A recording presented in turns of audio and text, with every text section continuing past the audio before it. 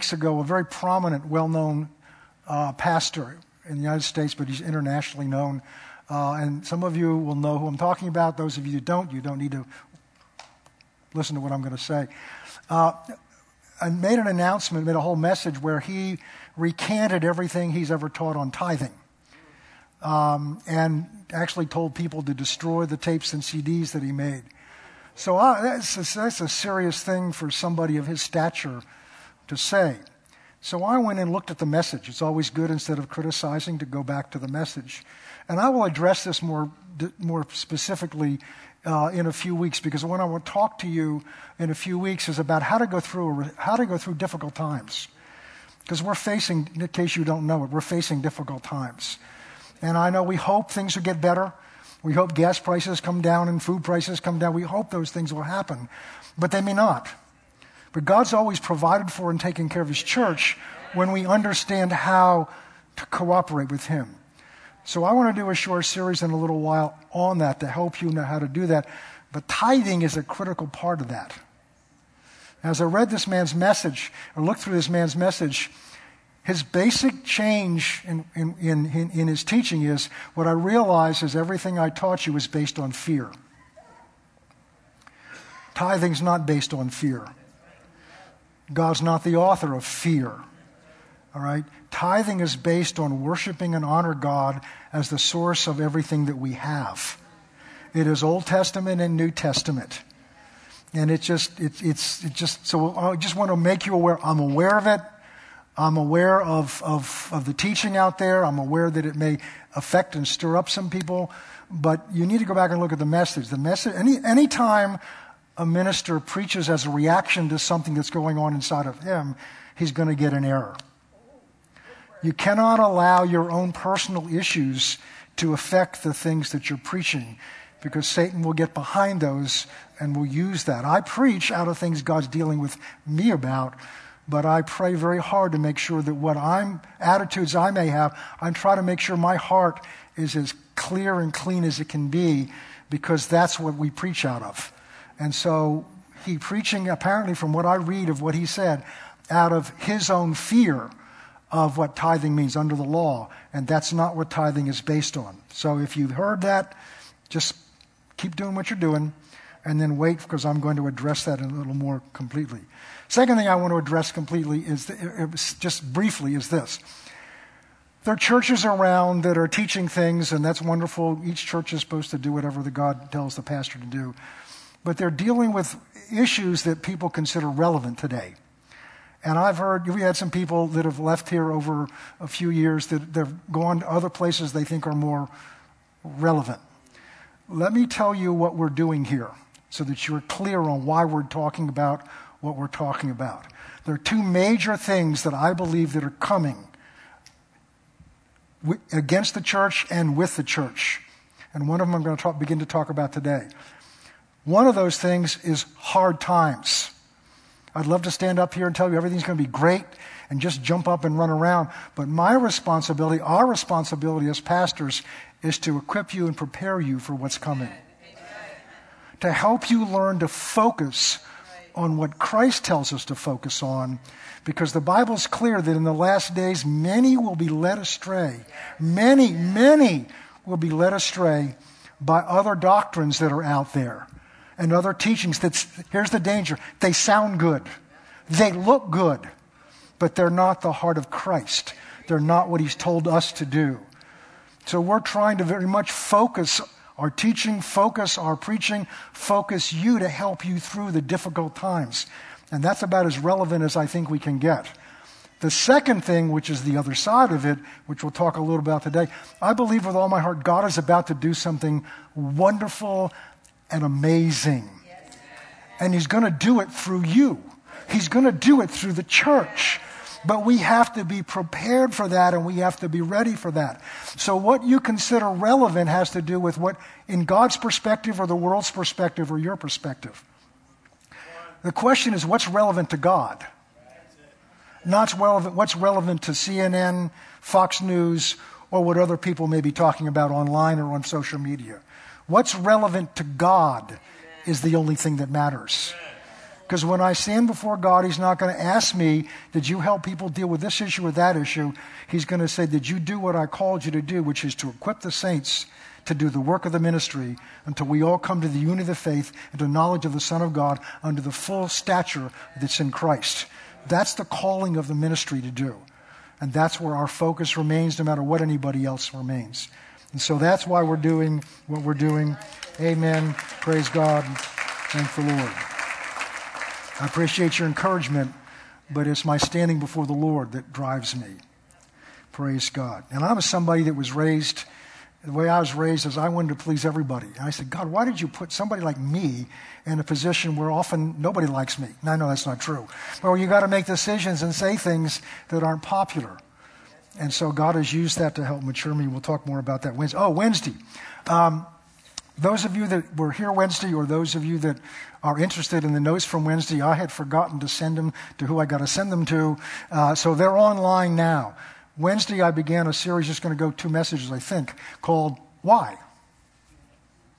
And if you want to know why,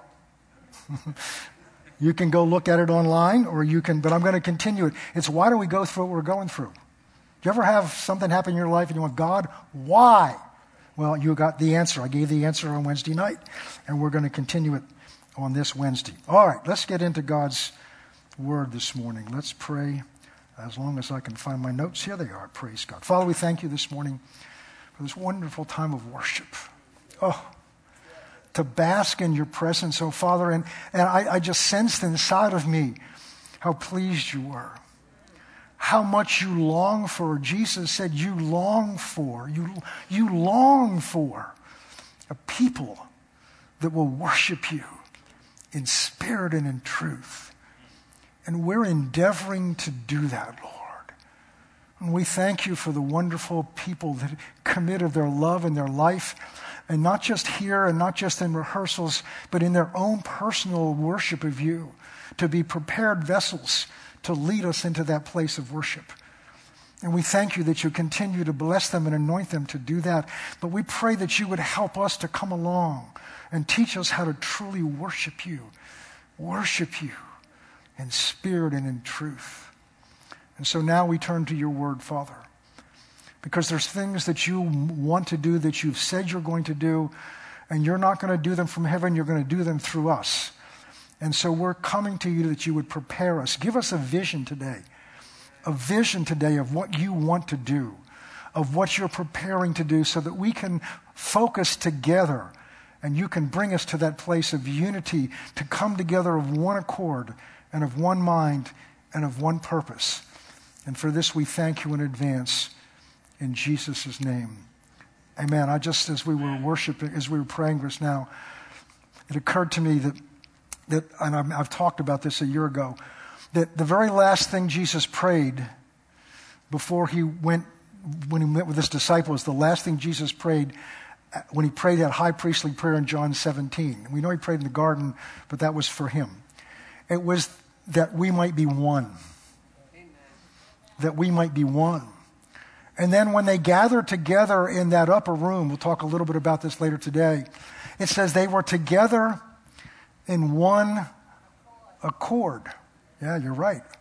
They had one purpose, and they didn't know what it was. They just know Jesus said, before you go do anything else, you need to wait here in Jerusalem until you've received what I know you're going to need. So what brought them together, what gave them a focus, was that they knew they needed something from heaven to do what Jesus had given them to do. They knew they needed something, and they didn't understand exactly what it was. He told them a little bit about it. He demonstrated it for them, but they were there with that one intention.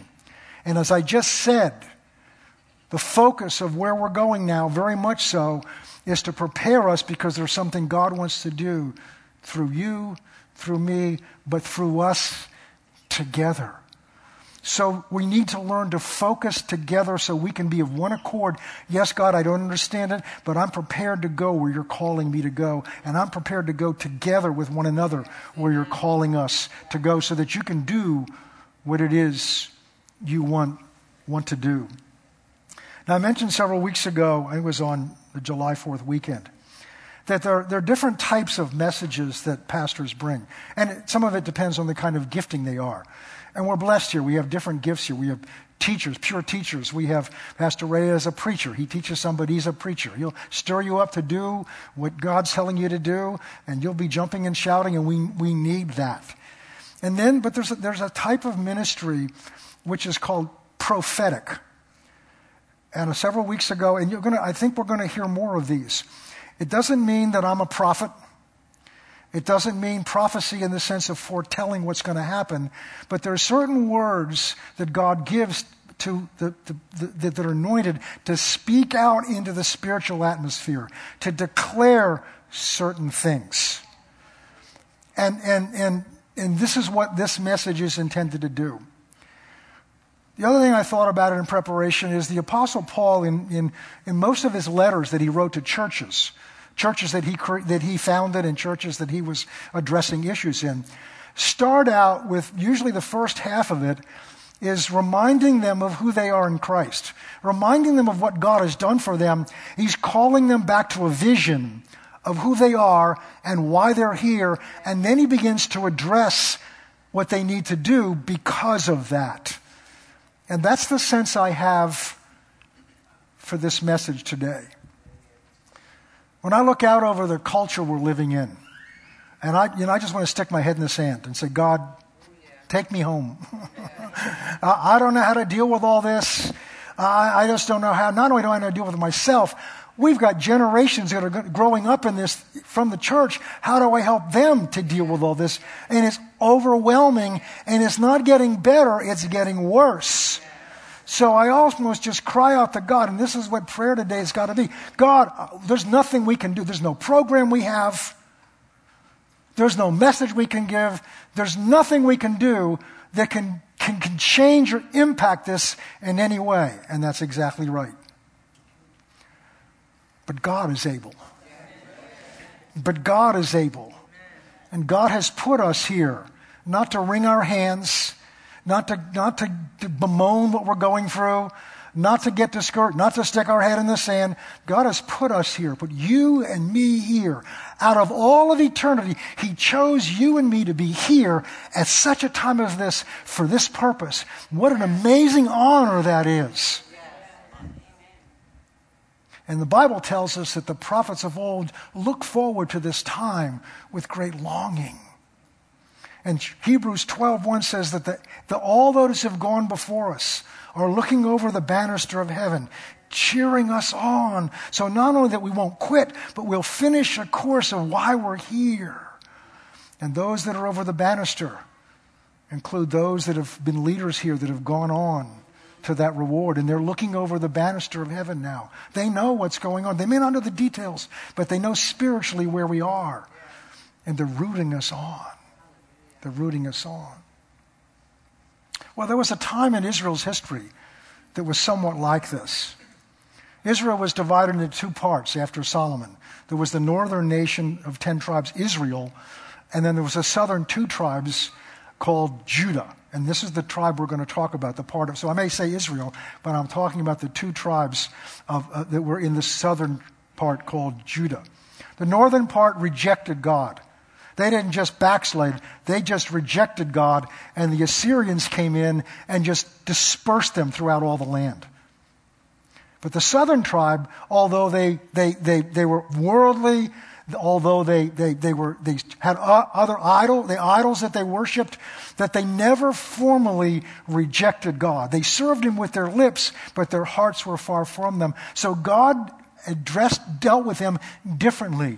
Instead of scattering them and dispersing them, He had the nation of Babylon under Nebuchadnezzar come in and take them captive and bring them back to Babylon. He left a remnant there, but what the Babylonians did, instead of dispersing them, they just let them do whatever they want, and they assimilated them into their culture and into their society. But there was a remnant of Jews that refused to compromise and become part of the Babylonian society, and they held on to their faith and their practice, and God used that as a method of sifting out those whose hearts were really for Him and those who were just serving Him because it was the thing to do. And I believe we're in a sifting process now. COVID was a sifting process. When we had to shut the church down, immediately, first thing I ever thought, and may not finish this today, we shut down. The first thing that I felt God tell me is now we're going to sort out who comes to church, who's committed to church because that's where their heart is, and those who do it as an obligation because now they got a great excuse not to watch online. They got a great excuse to not come because that's what nobody else is doing. It's a sifting process. God sifts us.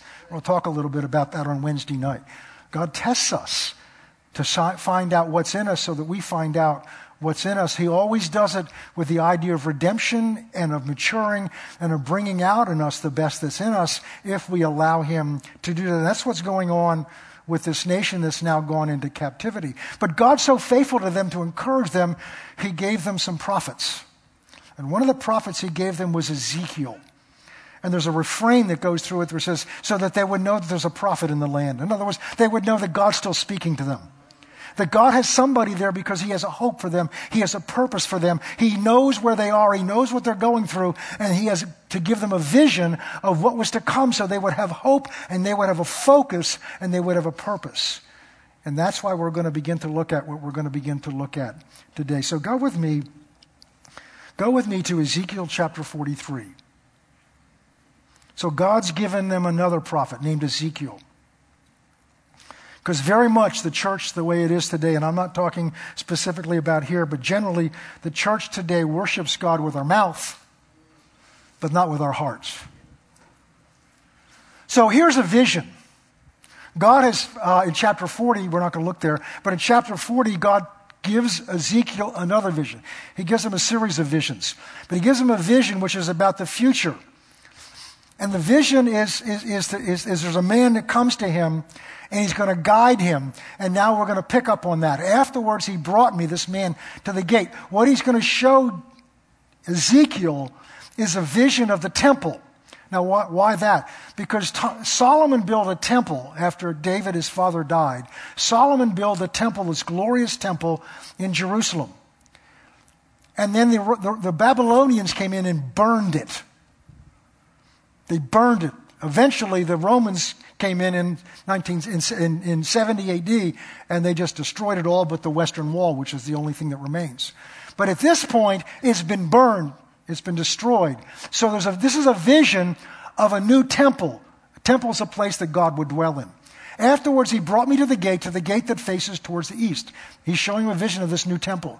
Behold, the glory of Israel came from the way of the east, and his voice was like the sound of many waters, and the earth shone with his glory. And it was like the appearance of the vision which I saw, like the vision which I saw when I came to destroy the city, the vision which I had by the river Chebar. I don't have time to go into what that is. When I fell on my face. Keep going. And the glory of the Lord came into the temple by way of the gate which faces to the east. Now, we sang this morning about God, the presence of God, that we dwell. This is the vision, is God is physically in all of his glory to dwell in this temple. The glory of the Lord came into the temple by way of the gate which faces east. And the Spirit lifted me up and brought me to the inner court. And behold, the glory of the Lord filled the temple. And then I heard him speaking to me from the temple while a man stood beside me. And he said to me, Son of man, this is the place of my throne, the place of the soles of my feet. In other words, this is where I'm going to dwell in the midst of the children of Israel forever. No more shall the house of Israel defile my holy name, nor shall their kings. We'll stop there. Okay. So what's this about? This is a vision of what's called the manifest presence of God. What is that? Well, we all know that if you're a Christian, God lives in you through the Holy Spirit. So God's presence is here. Jesus said, if two or more are gathered in my name, there am I in their midst. So we know by faith that when we come together, not only is he here in us, because you brought him in here, but he's also here among us because we're gathered together in his name. But there's a level of God's presence that's beyond that. It's called the manifest presence of God. Manifest means you can see it Feel it, touch it. Your senses can confirm the presence of God. And that manifest presence will change you. When you get to heaven, ask the Apostle Paul. This was a man determined to destroy Christianity. And he had an experience with the manifest presence of Christ on the road to Damascus. And not only did it turn him around, it turned the world upside down. And God desires to manifest His presence when we come together. I've read stories of the old days under Brother Hagin and others where the glory would begin to, the glory cloud of God would begin to roll in from the back and roll over the congregation like a heavy mist. Like a heavy mist. It's the presence of God. And when the presence of God arrives, you can't stand up. It's not because anybody tells you to fall down, kneel down. The presence of God, the weightiness, the glory of God means the weightiness. I can almost put it into words. Can't put it into words. It's the essence of God. And He wants to do that, to be among us. God's heart is not just to be in us that we might know who He is. God's heart is to have a physical relationship with you, tangible relationship with you. That's why Jesus went to the cross. It's His invitation for you to come. And this people that's now in exile, lost their homes, lost their temple. God's giving this prophet a vision to share with the people, to give them a hope and a focus of what God wants to do. And this is what we're going to look at this morning, this vision. Now, although this is speaking of Israel, and it applies to the church, because there's different levels of this prophetic message. Let's just show them Ezekiel 36. This is part of this prophetic message. Then I shall sprinkle clean water on you, and you shall be clean. And I will cleanse you from your filthiness and from your idols. And I will give you a new heart, that's the new creation, and put a new spirit in you, that's the new creation. And I will take that heart of stone out of your flesh and give you a new heart of flesh. And I will put my spirit within you. He's talking about the church. And I will cause you to walk in my statutes and to keep my judgments and to do them. That's Romans chapter 8, verse 2. For the law of the Spirit of life in Christ Jesus has set you free from the law of sin and death. If by the Spirit you're putting to death the deeds of the body, you win. So he's referring to Israel, but it's the spiritual Israel. The spiritual Israel is the church. The church spiritually and Israel, the spiritual Israel, are one. All right, that's a whole nother teaching. So let's go to Ezekiel 47. Let's look at the vision that once he takes him through, he shows him the different rooms of this temple, and now he brings us, and this is what we're going to talk about. This is something the Lord showed me a number of years ago in a time of fasting and prayer here, about us praying for the future of the church. What do you have for this church? What do you have? What do we need to do? And He took me here as well as something else. And then He brought me by the back door of the temple. And there's water flowing from under the thresholds of the temple towards the east. For the front of the temple faced east, and the water was flowing from under the right side of the temple, south of the altar. I'm going to read down through this, and then we're going to go back. And He brought me out by way of the north gate, and He led me around on the sides of the outer gateway that faces east, and there was water running out of the right side. And when the man went out to the east with the line in his hand, this is a measuring line, which he back in chapter 40 he gives him.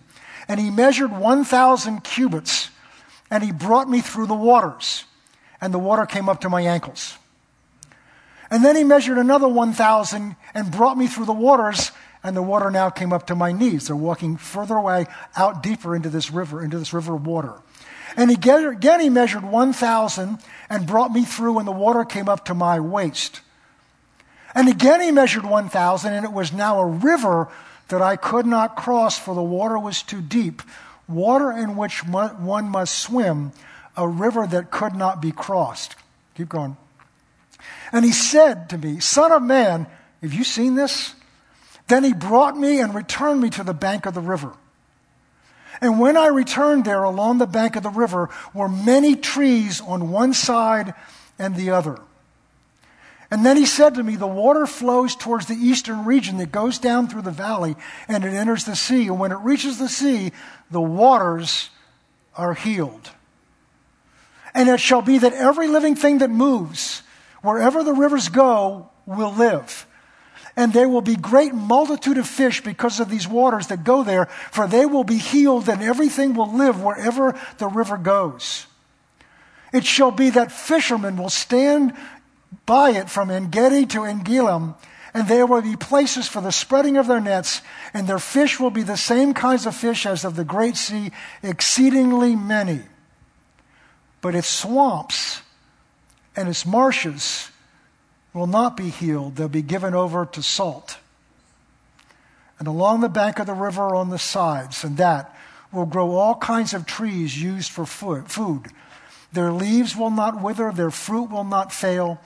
They will bear fruit every month because the water flows from the sanctuary, and their fruit will be food. What in the world is this all about? Well, first of all, this is the foretelling of God's fulfilling of his desire to dwell among his people. The river represents, the water in the river represents life. Because if you think about it, we need food, but you can go for food for many days. But you can't go without water for very long at all because you're like 90% water. And you need water to live. So water represents life. It also represents the Holy Spirit because he's the Spirit of life. So water here, in fact, back in Genesis chapter 2, you see in the middle of what God created, there's a river. There's a river of life. And back at the end in Revelation chapter 22, there's the river of life that flows out of the throne of God. So this is a river of life that's to flow out of the temple, which is the dwelling place of God. And the temple represents to us the church and the manifest presence of God. You understand, the church isn't this building. The church is the body of Christ. It's the called out ones. It's you and me, those who have given our life to Christ and received and put our trust in him for our salvation. In him, God has put his Spirit, you. And that is, you are the presence of God. But the manifest presence of God is what the world needs to see.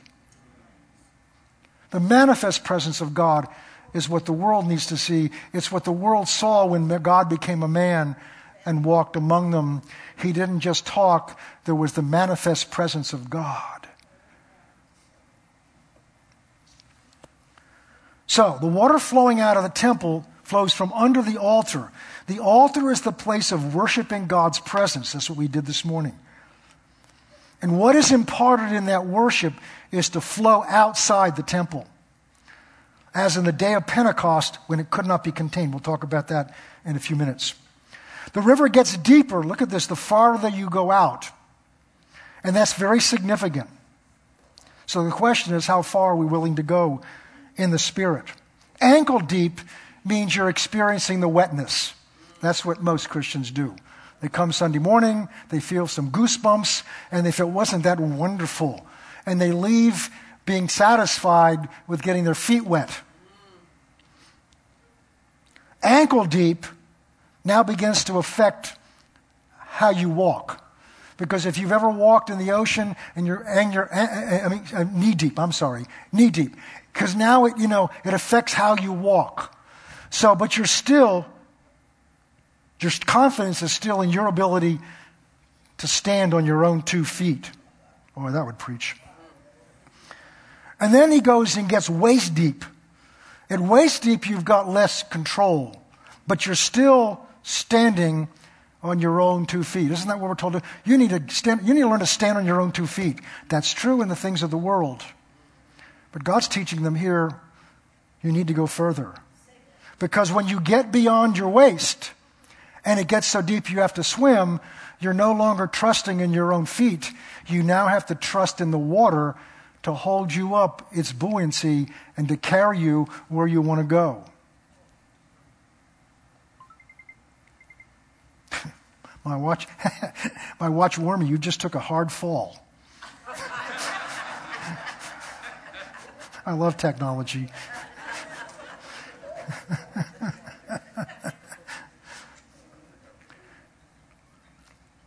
You're totally held up by the water, which means you've got to completely trust in the water to hold you up. And when you learn to swim, that's one of the things they teach you.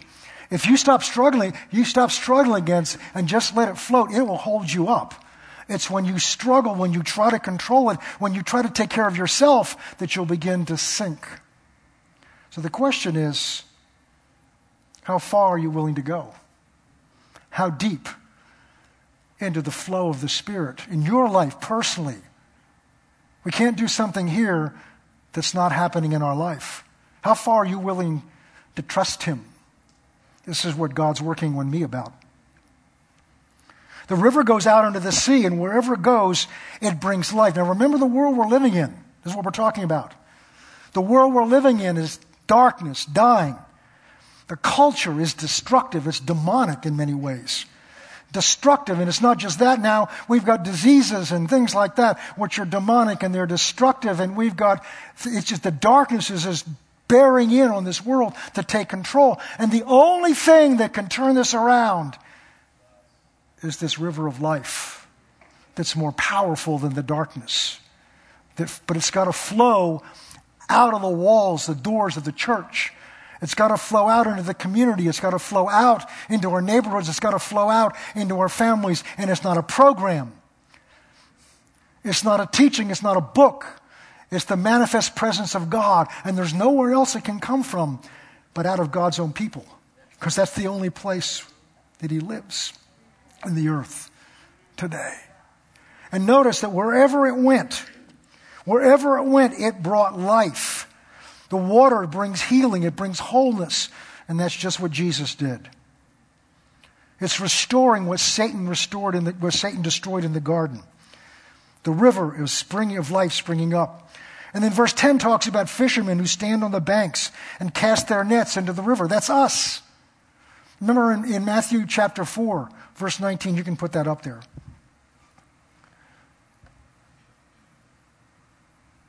Jesus called His disciples, and He said, up until now you've been fishermen, but now I'm going to make you fishers of men. The net is our working together to bring the fish in. They're there, the river will make them available, but now we've got to be willing to bring them in. Bring them in. The net is our working together. Ephesians 4, there it is. Follow me and I will make you fishers of men. Now go to Ephesians 4. I talked about this earlier. And He gave him some, these are gifts to the church, apostles, prophets, evangelists, pastors, and teachers. Why? Verse 12. For the equipping of the saints, for the work of the ministry, for the edifying of the body of Christ. Stop there. That word equipping is a Greek word that means to mend or to make whole in order to prepare for a purpose. And when we looked at Matthew 4, when Jesus called His disciples, because He went from there to call John and his brother, it says they were mending their nets. That's the same word. So the ministry gifts are given to equip us as fishermen with our nets, to bring the fish in that the river of life makes alive. It's used to refer mending of nets to do the work of the ministry.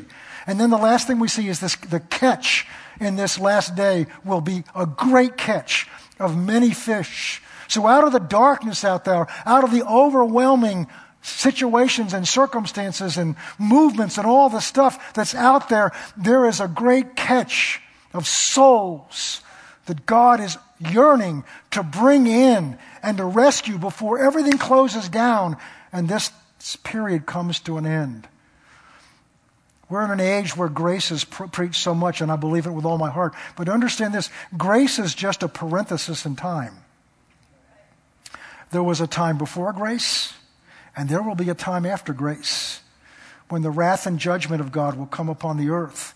And the grace is a period of time that God has reserved to minister His grace, His mercy to those that will hear, but they can't hear unless somebody tells them. And we're in that time, but we're coming near the end of that last parenthesis, I believe.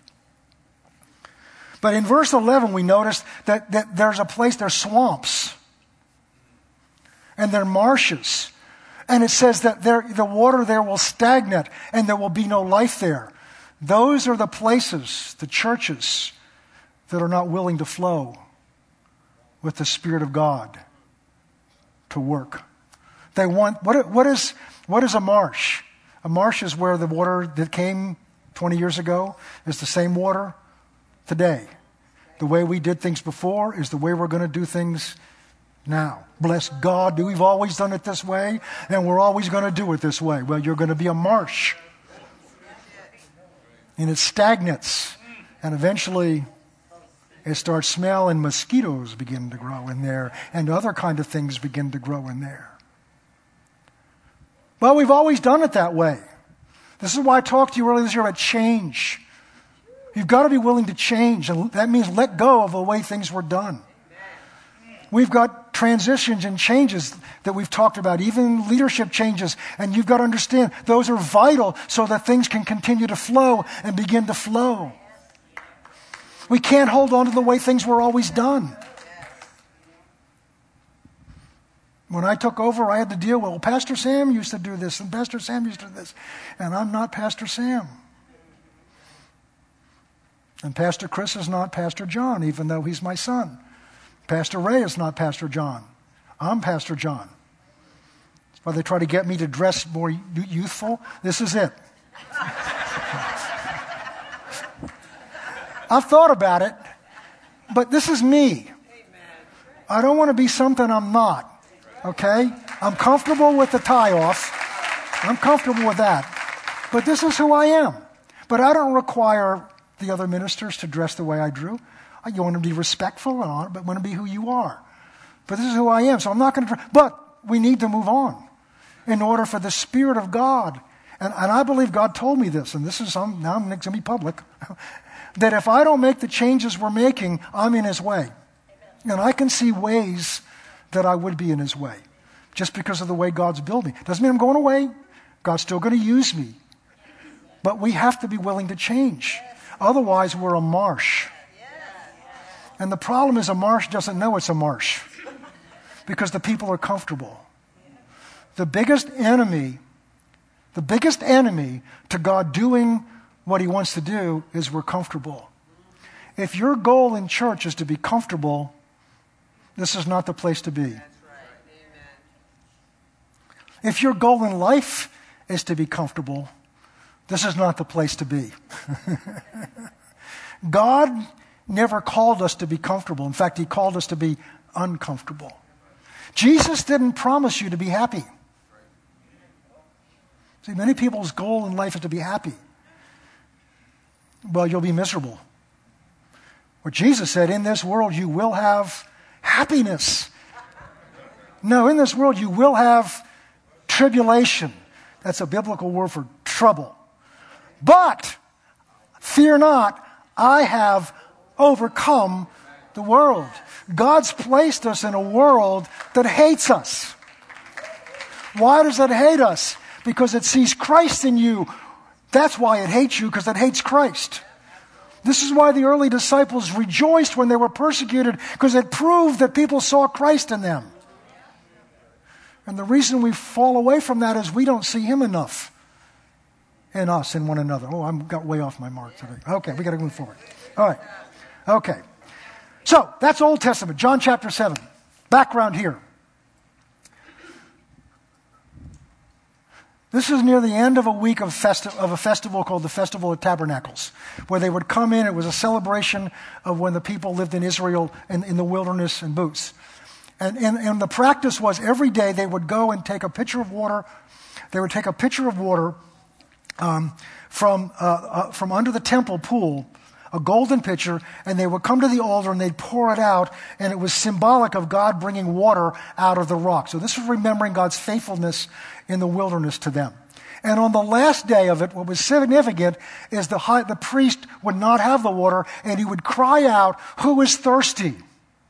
Jesus chose that moment to show up and say this, On the last day, the great day of the feast, when the priest cries up and says, "Who's thirsty? Who has the water?" Jesus cries out and says, "If anyone's thirsty, let him come to me and drink." First verse. "He who believes in me, as the scripture said, out of his heart will flow rivers of living water."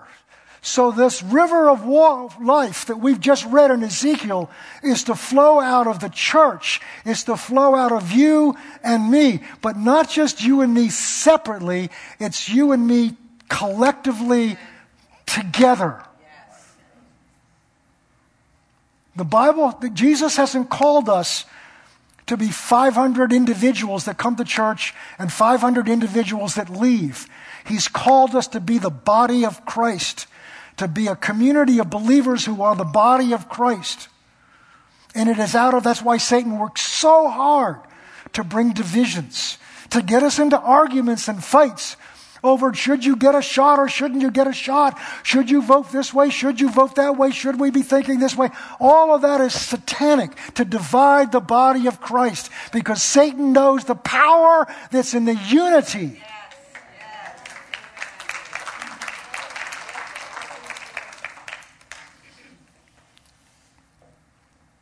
In John chapter 4, Jesus speaks of another water, the woman at the well. He says, "If you knew who I was, you would ask of me, and I would give you living water that's like a fountain of water that springs up." A fountain is a source of drinking water. And Jesus is talking about the presence of the Spirit of God in you as a believer to bring up that life in you, that refreshing, the life of God. Every morning you get up, that fountain of life. The Spirit of God in you is there for you to draw deeply of the waters of life and refreshing that you need for that day. That's the Spirit of God in you. But Jesus is talking about rivers. Rivers. There's a difference between a river and a fountain. We've got a number of water fountains around here, but you don't even know they're there unless you go up to them. Most of them aren't working right now because of COVID. But if there's a river flowing through here, you know it's there. I mean, look, Kentucky, look at this disaster. You know when a river's there. If you get near Niagara Falls, you know that there's water there. So God's plan is that what flows out of the church, the world's going to know it's flowing out of the church. That's going to know. Rivers of living water. Let's go to Acts chapter 2 quickly. We're not going to have time to read down through all of this. When the day of Pentecost had fully come, with one accord in one place. They were in what accord? Wait a minute, go back. They were where? One accord in one place. Okay, keep going. And suddenly, I believe what's going to happen is going to happen suddenly. So don't miss it. Don't miss it. Well, I didn't feel like coming today. That may be the day. Suddenly there came from heaven the sound of a mighty rushing wind, and it filled the whole house where they were sitting. And there appeared to them divided tongues as of fire, and one sat upon each one of them. And they were all filled with the Holy Spirit, and began to speak with other tongues as the Spirit gave them utterance. And I'm not going to go on because we don't have time. What happened is now they spill out into the streets. And there's a joy, there's a power, there's a light flowing out, and they couldn't keep in the church. It flowed out, but it flowed out in them. It flowed out and it began to gather a crowd around them. It wasn't because they had just a great website. It wasn't because they were on social media. Those things are wonderful, but the Holy Spirit created the advertising. And people gathered and they were wondering what is going on here, because they knew it was supernatural. See, when the Spirit of God moves, it's supernatural. It's supernatural. And they wondered whether they were drunk. So it draws a crowd. It has an impact. People in this city knew something was going on in that church. I know it wasn't a church, but they know something was going on. And it burst something that turned the world upside down. This little group of 120, because the Spirit of God poured out of them, it became the most dominant religion, at least at the time. Christ spread throughout the world because it wasn't the program of a man. It was the power of the Spirit of God. And there was a boldness with us. Peter, the man who only a few weeks before denied to a little servant girl that he knew who Jesus was, now stands boldly up and tells them what this is. This is what was prophesied by the prophet Joel, that in that day I will pour out my Spirit on all flesh, and my sons and daughters will prophesy. Old men will dream dreams, and young men have visions. I keep getting mixed up because I'm not sure whether I'm old or a young man yet. So I don't know which is which. And then the result of it is 3,000 people came and said, "What must we do?" And Peter, under that same anointing, says, "You must repent and receive this Christ." Oh, and by the way, he's the one you crucified. He's saying this to the same men he was afraid to talk with only a few weeks. So there's a boldness that didn't come out of some program. It didn't come out of a prayer meeting. It came out of a prayer meeting, It didn't come out of it came out of the power of the Holy Spirit. And that's what has to happen. By the way, the book of Acts is the only book in the Bible that's not finished yet. It's still being written today. And the question is, what can he write through us? Let's end by going to James chapter 5. Therefore be patient. He's talking about some things they got to go through. Until the coming of the Lord. Well, he's coming closer now than he was then. Now he gives a lesson. See how the farmer waits for the precious fruit of the earth, waiting patiently for it until he receives the early and the latter rain. Until he receives the early and the latter. Verse 8. So you also be patient and establish your hearts, for the coming of the Lord is at hand. Go back to verse 7.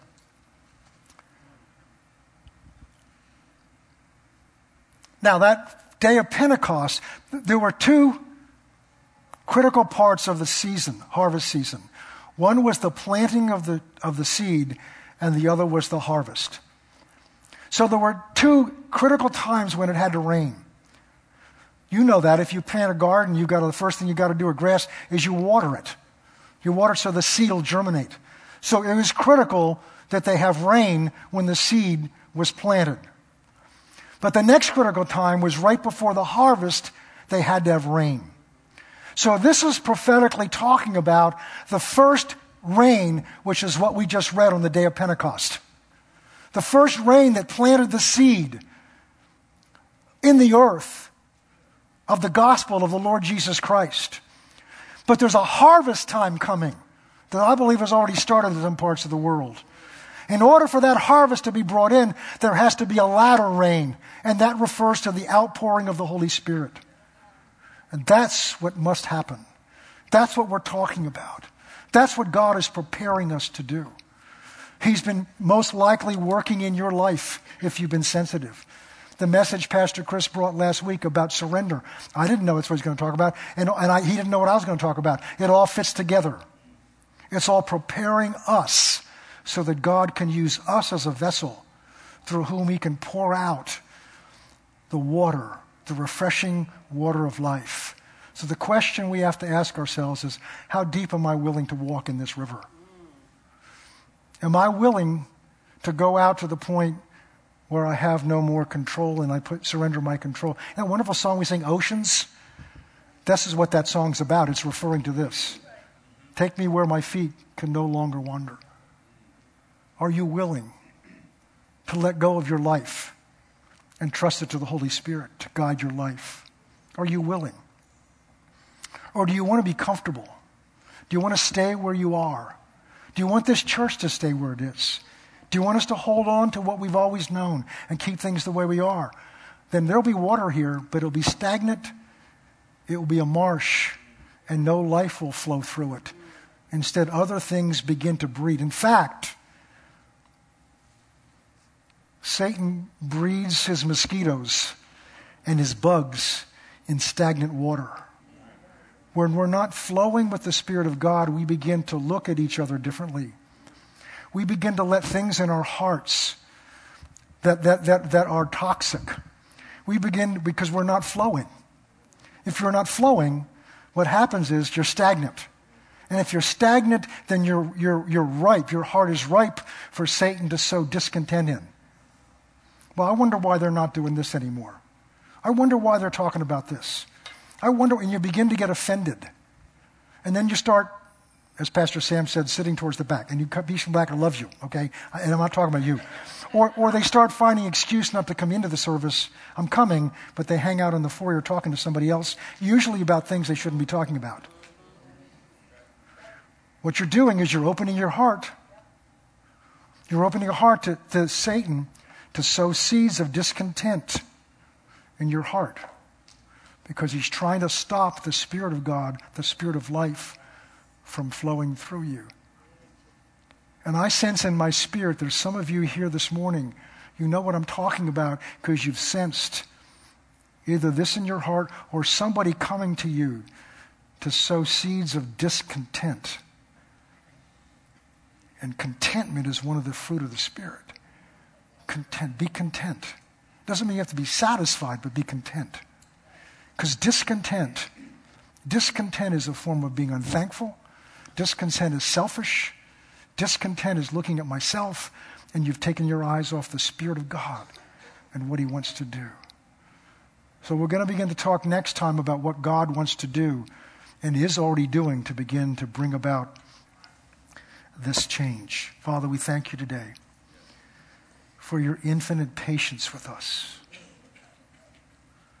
We thank you, Father, that you would choose such as us, and you know us better than we know ourselves, to call us here at this place, and many others are called in many other places, but you've called us here at this place. For 43 years you've had this church here, and you've called us here at this time. Many have come and gone, but you've called us here at this time. You've chosen us to be here at this time for such a time as this, for what you want to do here and what you want to do through us. And this morning you've painted a picture for us, as you did for Ezekiel, to give those people a vision and a hope for what is to come. And you paint a picture and a vision for us today of what is coming soon, I believe. Lord, help us in our own hearts. Help us in our own hearts to recognize what's been going on inside, those things that are of you, that are bringing preparation in our hearts, and those things that are of the enemy of our soul, who's trying to distract us and pull us from where you've called us.